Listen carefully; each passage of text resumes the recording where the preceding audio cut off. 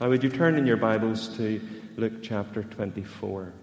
Luke chapter 24 and verse 1.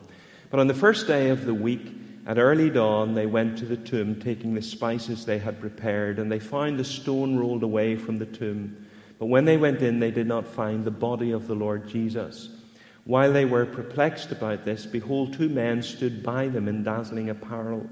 And as they were frightened and bowed their faces to the ground, the men said to them, "Why do you seek the living among the dead?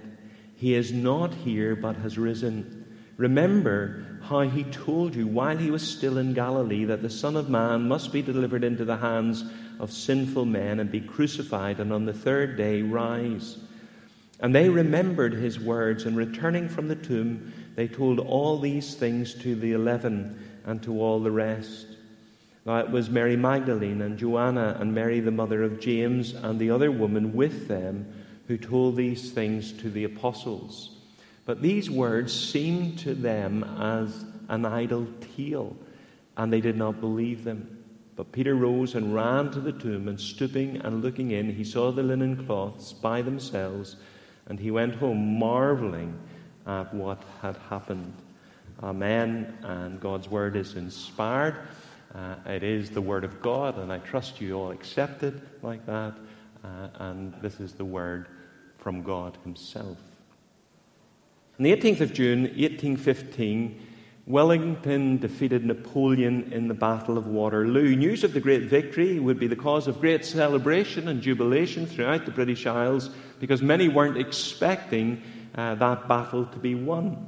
But in days before Facebook, WhatsApp, even the telephone or telegram, news had to be relayed from one place to another by messengers. And so messengers brought the message to the Belgian coast. It was then transferred to a ship, and a ship, by the use of semaphore, which is flags spelling out individual letters, by the use of semaphore transferred that message to a messenger on top of Winchester Cathedral. So the signal man spelled out the word Wellington, and then defeated. But then, just then, a fog descended on the ship, and the message was put out all over England that Wellington was defeated, and there was great fear and gloom among the people. Wellington defeated. But 3 hours later, the fog lifted and was dispelled. The message was completed. Wellington defeated the enemy. And as that news filtered out, the people's gloom and their darkness turned to light and rejoicing. Now, in our studies in the Gospel of Luke, we are at that in-between stage. To everyone, not least of all his own disciples, Christ is defeated. But the message is incomplete. It yet has to be finished. When Christ rose victoriously, triumphing over his enemies. And in our study this morning, we want to see how news began to filter out to the followers of Jesus, and indeed to the wider world. Christ defeated his enemies. Now, it's interesting to me that the first witnesses of the resurrection were a group of women. Some of them are named there. You'll notice in verse 10, Mary Magdalene, Joanna, Mary the mother of James, and the others. Mark tells us that Salome was there, but others are unnamed, maybe 6 or 7, maybe up to a dozen, we can't be sure. Now, that in itself is very important, because it adds authenticity to the story, because women were not considered to be reliable witnesses in Pharisaical Judaism. Every morning a Jewish man would stand up and he would thank God that God hadn't made him a beast, a Gentile, and a woman. Now, having been in the labour ward on 3 occasions, I sometimes thank God that he didn't make me a woman, but for different reasons. A woman's was considered to be inferior, and a woman's testimony was invalid in a court of law.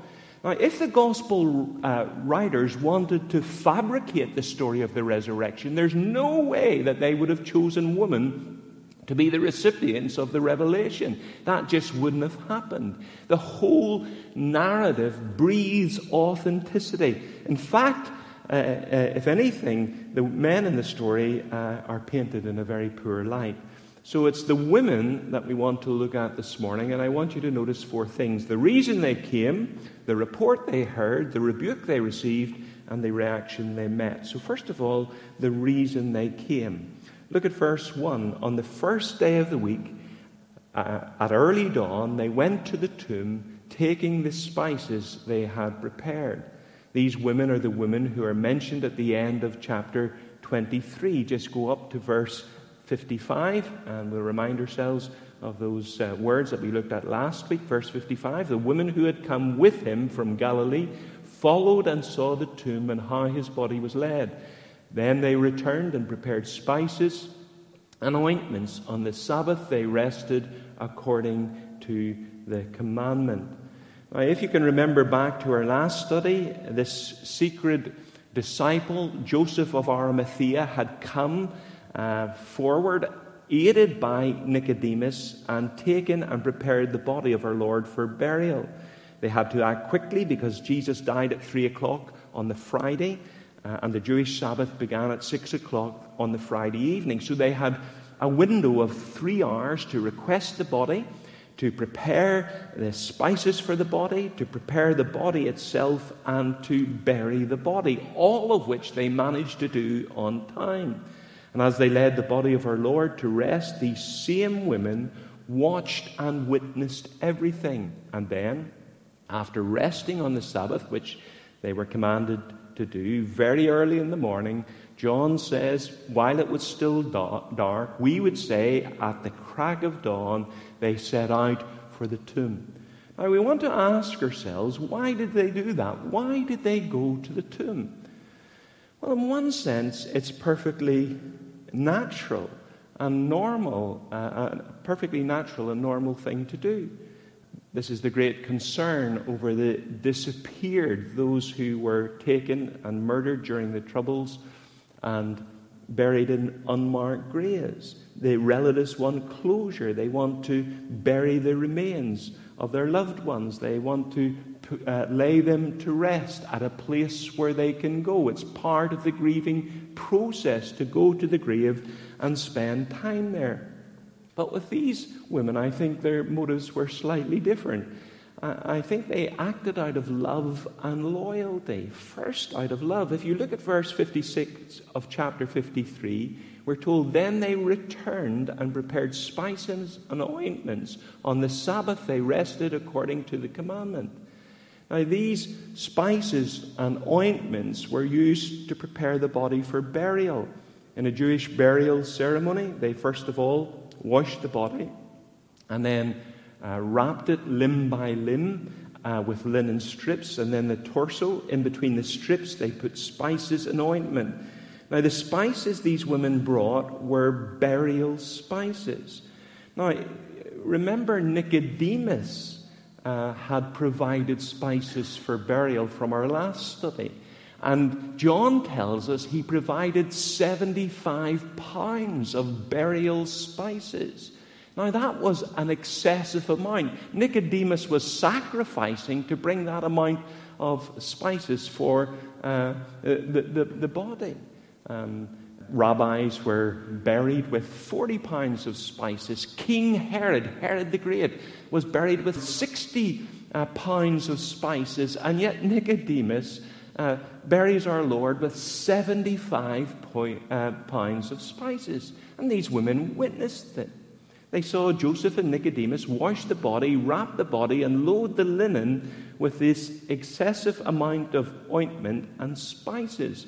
Their spices, the women's spices, were totally unnecessary. Jewish burial customs demanded much less than already had been provided, and yet they came with spices and perfumes to anoint the body. Why would they come? They didn't need to come. It wasn't necessary to come. The job already had been done.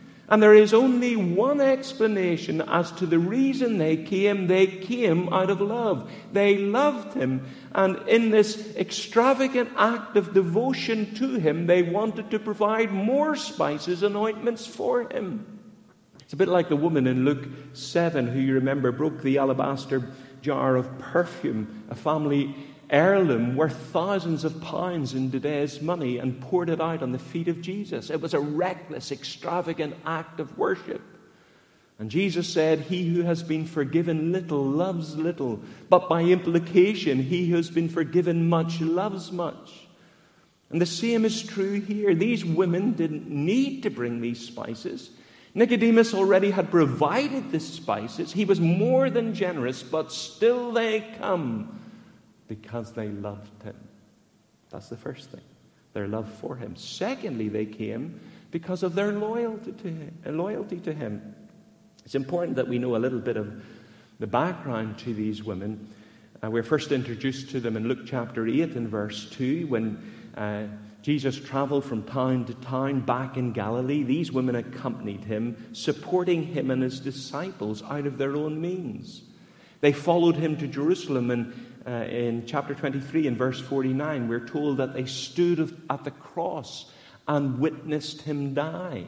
And then, as we have noticed in chapter 23 and verse 55, they witnessed the burial. And then in chapter 24, at the crack of dawn, they make their way to the tomb on the Sunday morning. Now, how many disciples were at the cross? One. John. How many disciples came to the burial? None. How many rose early on that Sunday morning to go to the tomb? None. And when they heard the reports of these women, only two, Peter and John, go to the tomb. These women displayed remarkable loyalty to Jesus. Think about it. Going to the tomb while it was still dark. That was a dangerous thing to do. No street lighting in those days. Going to the tomb knowing that a detachment of rough soldiers are guarding the tomb. Think of the hostility of the Jewish leaders if they had have discovered that the women were bringing these spices to anoint the body. Now, of course, their hearts were ruling their heads. They weren't thinking straight. Mark tells us it was only as they made their way to the tomb they began to ask themselves, who's going to roll away the stone from the entrance to the tomb? What they needed was 11 big burly men, perhaps 2 fishermen, who were strong enough to protect them and strong enough to roll that stone away. But none of the disciples, not one, was there. But the women, in spite of the danger to themselves, were loyal to the last. You know the expression, man up? I've had that expression said to me on 3 occasions. I have a thing about my eyes, and when I went for my cataract operation, before a needle ever went near the eye, when she was putting ointment into my eye, I was turning away, and the nurse said to me, "Mr. Curry, man up, man up." When we were at Alton Towers, I was standing in the queue to go into one of the most fearsome rides, Oblivion. And I backed out at the last minute, and Gail said to me, "Man up, man up." But if we were taking these women into consideration, we would change that expression and we would say, "Women up." The disciples' faith dissolved and disappeared. When the shepherd was struck, the sheep were scattered, but the women were faithful women, steadfast women, and they remained faithful and true to the end. Do you love him? Are you loyal to him? Does your commitment to him lead you to be extravagant in your love towards him and loyal to him in your steadfastness for him? The reason they came. The second thing I want you to notice is the report they hear. They needn't have worried about who was going to roll the stone away, because when they arrived, the stone has already been rolled away. Notice that word roll. It means the same in Greek that it does in English, to roll something. Now, this stone at the entrance of the tomb wasn't a round boulder that was rolled into place and could be rolled in any direction like you see depicted in some of the pictures that you see of the tomb. It was a circular disc, round and flat, a bit like a millstone. You know those extra strong mints that you get, those big round flat mints? That's the shape of the stone that was in front of the tomb, flat and round. And it was rolled into position, and it was rolled into a groove at the entrance to the tomb. Now, Matthew tells us there was an earthquake at the time of the resurrection, but it wasn't that the disc fell out when the earthquake happened, because it was rolled out. It was supernaturally rolled away. We are told an angel rolled it away. I wasn't joking when I said it would take 11 big burly men to roll this stone away. It's much easier to roll a stone into a groove than to roll it out of a groove. But it was rolled away supernaturally by an angel. Now, why was the stone rolled away? Do you ever think of that? Why was the stone rolled? Well, it wasn't rolled away to let Jesus out, because the resurrection body of Jesus had supernatural powers. He could appear and disappear. He could pass through doors. And we know that he passed through the grave clothes and left those grave clothes intact. This stone was rolled away not to let Jesus out, but to let the woman in. And when they go in, they don't find the body. They see the grave clothes empty, and they receive this angelic report there in verse 5. Why do you seek the living among the dead? He is not here. He has risen. He has risen. In other words, he's alive. And the tomb is no place for a person who is living. They have this authoritative cry of the angel, he is not here, but he is risen. What a statement that is. He's not here. That was stating the obvious. He is risen. That's the not so obvious explanation. He has risen. You know, on Easter Sunday, we say, the Lord is risen. Well, we did last year anyway. And the congregation respond, Christ is risen indeed. And that sort of creedal confession goes back to the early church, and it's based on the announcement of the angel here. But that's not quite what the angel said, because the angel in Greek uses the aorist passive, and that carries the force not so much he is risen or he has risen, but rather he has been raised. That this was something done for him. That's what Peter preached on the day of Pentecost. You, with the help of wicked men, put him to death by nailing him to a cross. But God raised him from the dead.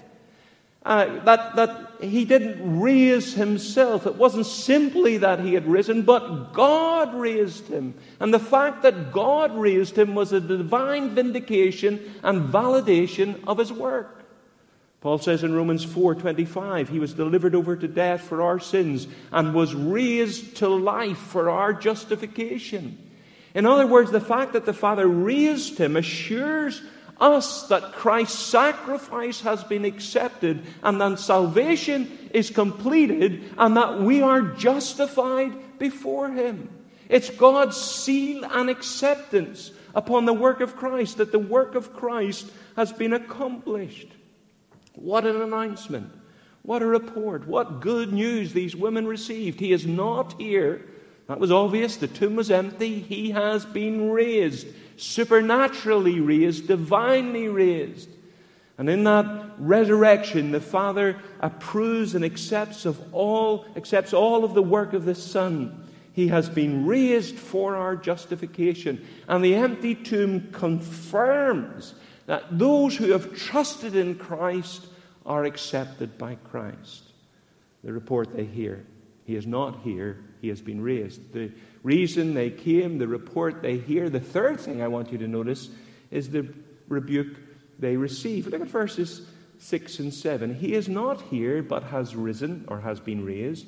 remember how he told you while he was still in Galilee that the Son of Man must be delivered into the hands of wicked men and be crucified, and on the third day rise. And the third day rise. You see, in that statement, why do you seek the living among the dead? There's a rebuke. You shouldn't be here. This tomb is a place for dead people, but he's not dead, he is living.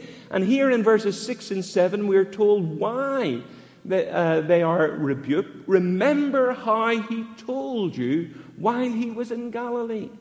The angels challenged them to remember the passion prophecies that Jesus made while he was with them in Galilee. On at least 3 occasions, he told them that he would be delivered into the hands of sinful men, that he would be crucified, and on the third day he would be raised again. Remember after Peter's great confession at Caesarea Philippi, when Jesus asked him, "Who do you say that I am?" And Peter, answering on behalf of the disciples, said, "You are the Christ, the Son of the living God." That Jesus immediately tells them that the Son of Man must go to Jerusalem, suffer many things at the hands of the elders, chief priests, and teachers of the law, and that he must be killed, and on the third day be raised to life. And on 3 recorded occasions, perhaps more, Jesus explicitly and directly told them that he would rise. And these women heard that. But they didn't see the significance of it at the time. It didn't register with them.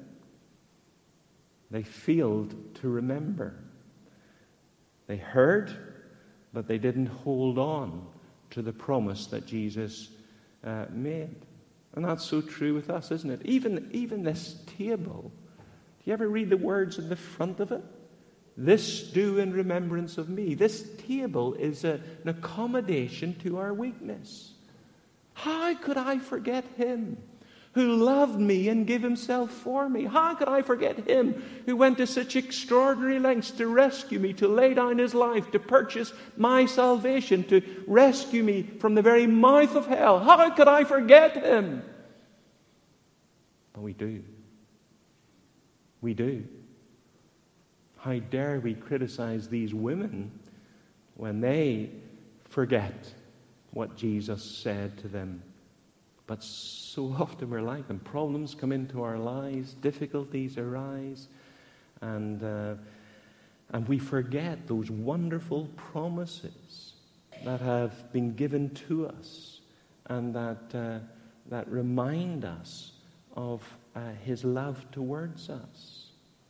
And I want you to notice the change that remembering the words brought to them. Look at verse 8.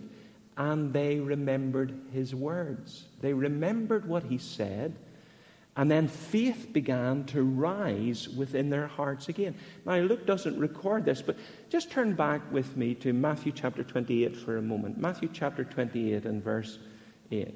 I think this is really significant, and I don't want you to miss it. So if you have a Bible, please turn back to Matthew 28, verse 8. So they departed quickly from the tomb with fear and, notice this, and great joy, and ran to tell the disciples. And behold, Jesus met them and said, "Greetings." And they came and took hold of his feet and worshipped him. Now you see that. So they're on their way to tell the disciples, and they are full of joy, and they meet Jesus, and they worship Jesus, which is significant. Jesus is God of very God, or else it's blasphemy to worship him. But they worshipped him. But notice that the joy was present before they met the risen Christ. Do you see that? Now we would expect that they went full of fear back to tell the disciples. They met Jesus and then were full of joy. But no, they were full of joy before they met Jesus. It was what Jesus said to them. He reminded them of what he told them. It was Christ's word. They believed Christ's word, and Christ's word brought joy to their hearts, that he was indeed risen. And that's such a simple point, but a very important point, a crucial point, that faith flounders when we forget the Word of God. Faith fails when we let go of the gospel of God. Faith is feeble when we don't appropriate the promises of God. That it was the Word of God itself, the Word of Christ, that brought them joy in the midst of their sadness. We need to remember His promises. We need to appropriate His promises to His heart. Promises of His presence. I will never leave you nor forsake you. Promises of His protection, that He will guard us in all our ways. Promises of His provision. He will supply all our need according to His riches and glory. Promises of a power that He gives us incomparably great power. Promises of His providence, that He will perfect that which concerns us. Downhearted, discouraged, depressed, and doubting. Could it be that you have forgotten what He has said to you? That you need to keep the promises. You need to rely on His promises, and you need to appropriate those promises to yourself. The rebuke they received. The reason they came, the report they heard, the rebuke they received. The last thing I want you to notice is the reaction they met. Look at verses 9 to 12. Verse 9, and returning from the tomb, they told, notice this, all these things to the 11 and to all the rest. Now it was Mary Magdalene and Joanna and Mary, the mother of James, and the other women with them, who told these things to the apostles. But these words seemed to them an idle tale, and they did not believe them. But Peter rose and ran to the tomb, stooping and looking in. He saw the linen cloths by themselves, and he went home, marveling at all that had happened. We're told that when they returned from the tomb, they told these things to the 11 and the others. Now, Matthew, Mark, and John all tell us that these women are commanded to go and tell the disciples. As Augustine said in the 5th century, they became apostles to the apostles. Apostle means messenger. They became a messenger to the messengers. Now notice the reaction of the apostles. But these words, verse 11, seemed to them an idle tale, and they did not believe them. I want you to get the force of that. They believed these things to be an idle tale. The NIV says idle nonsense. The word literally means a tall tale. It's used of fables and fairy stories. It was used in medicine of someone who was delirious. The New American Standard Version translates it as nonsense. I like the way that J.B. Phillips puts it in his paraphrase. It struck them as sheer nonsense. Sheer nonsense. Now, these women told them everything, all that they had seen and heard, the stone being rolled away, the testimony of the angels, the appearance of Christ to them on the way back, but also the words of the angel, remember how he told you in Galilee that he would suffer and that he would rise again. So all of that was told to them. But all of it appeared like an empty tale. So they not only reject, and this is the serious point, they not only reject the testimony of the woman, they reject the testimony of Christ, the Word of God. Because the angel said, remember how he told you, while he was still in Galilee, the Son of Man must be delivered into the hands of sinful men, be crucified, and on the third day be raised to life. That's the message the women brought. They brought the Word of Christ, they brought the Word of God, and the disciples reject the Word of Christ, and they reject the Word of God. It was hogwash, tittle-tattle, sheer nonsense. The Word of Christ was dismissed. Not just the word of the woman, not just the report of the woman, but the Word of Christ was rejected. With the women, they couldn't remember. With the disciples, they wouldn't remember. They rejected the testimony not only of the woman, but the testimony of Christ. Now, that's a serious thing, to reject the word of Christ, the word of God itself. So strong was the power of unbelief in the majority of the disciples that they can't even get off their backsides and go to investigate to see if these things were true. Now, we're told in verse 12 that Peter rose and went to the tomb, stooping in and looking, he saw the linen cloths by themselves, and he went home marveling. That word marveling is too strong. It's from that Greek word we get the word traumatized. He was full of wonder. He's perplexed. He didn't know what to make of it. Now, we know that John went with him to the tomb. So of these 11 disciples, only 2 go to the tomb, and the other 9 sit back and do nothing. He had told them on the 3rd day he would be raised. It's not that they refused to believe. It's not that they can't believe. It's they refuse to believe. It's the testimony of Christ that they rejected. Now, that's crucially important. Now, you know that song, "You ask me how I know he lives within my heart." Well, that's true in a sense. But our faith is not based upon subjective feelings. He lives because the Word of God and the testimony of Christ is that he is alive. My confidence in the resurrection is not based on subjective feelings, but objective truth. It's the Word of God that tells me it is so. It's the Word of God that validates my experience. My experience doesn't validate the Word of God. And these disciples refused to believe what Jesus had said.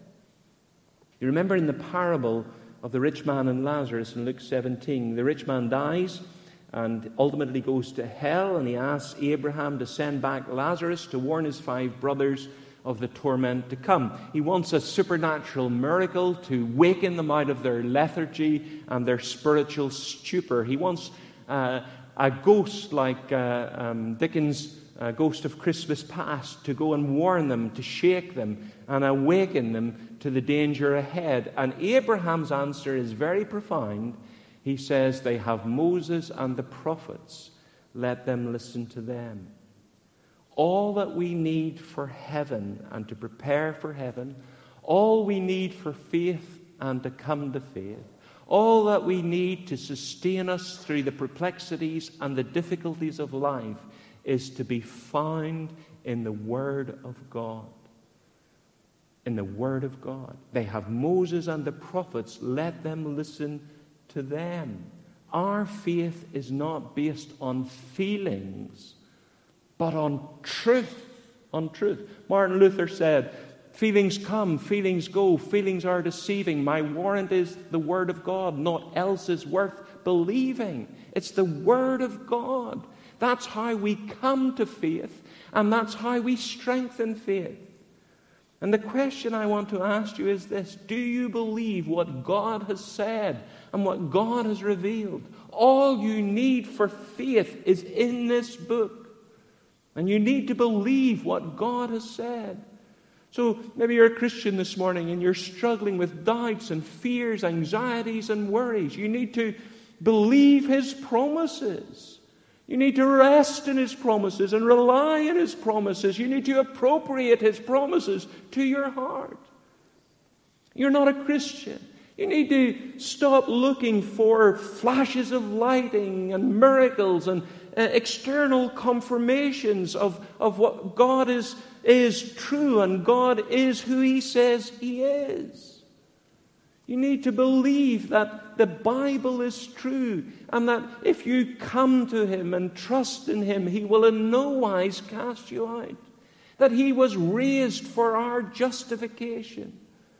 That He was delivered over for our sins and He was raised for our justification. And if I come to Him and trust in Him, He will accept me and He will never ever turn me away. And the question then is this: do you believe? Are you like the women who did doubt and question and wonder, but when reminded of the promises, they remembered? Or like the disciples who, when reminded of the prophecy, still remained in unbelief? That's the question. These women are a wonderful example of true faith. They were reminded of the Word of God, they were reminded of the Word of Christ, and joy flooded into their soul, even before they saw the risen Christ with their own eyes. They believed the promise that he had made. The disciples, well, 9 of them, even though they were reminded of exactly the same promise, don't budge, don't move. They remain in their darkness and despondency until Christ has to come to them physically. Only 2 get up and go to the tomb, and we know from John's Gospel, only 1 believed when he saw the grave close. Amen.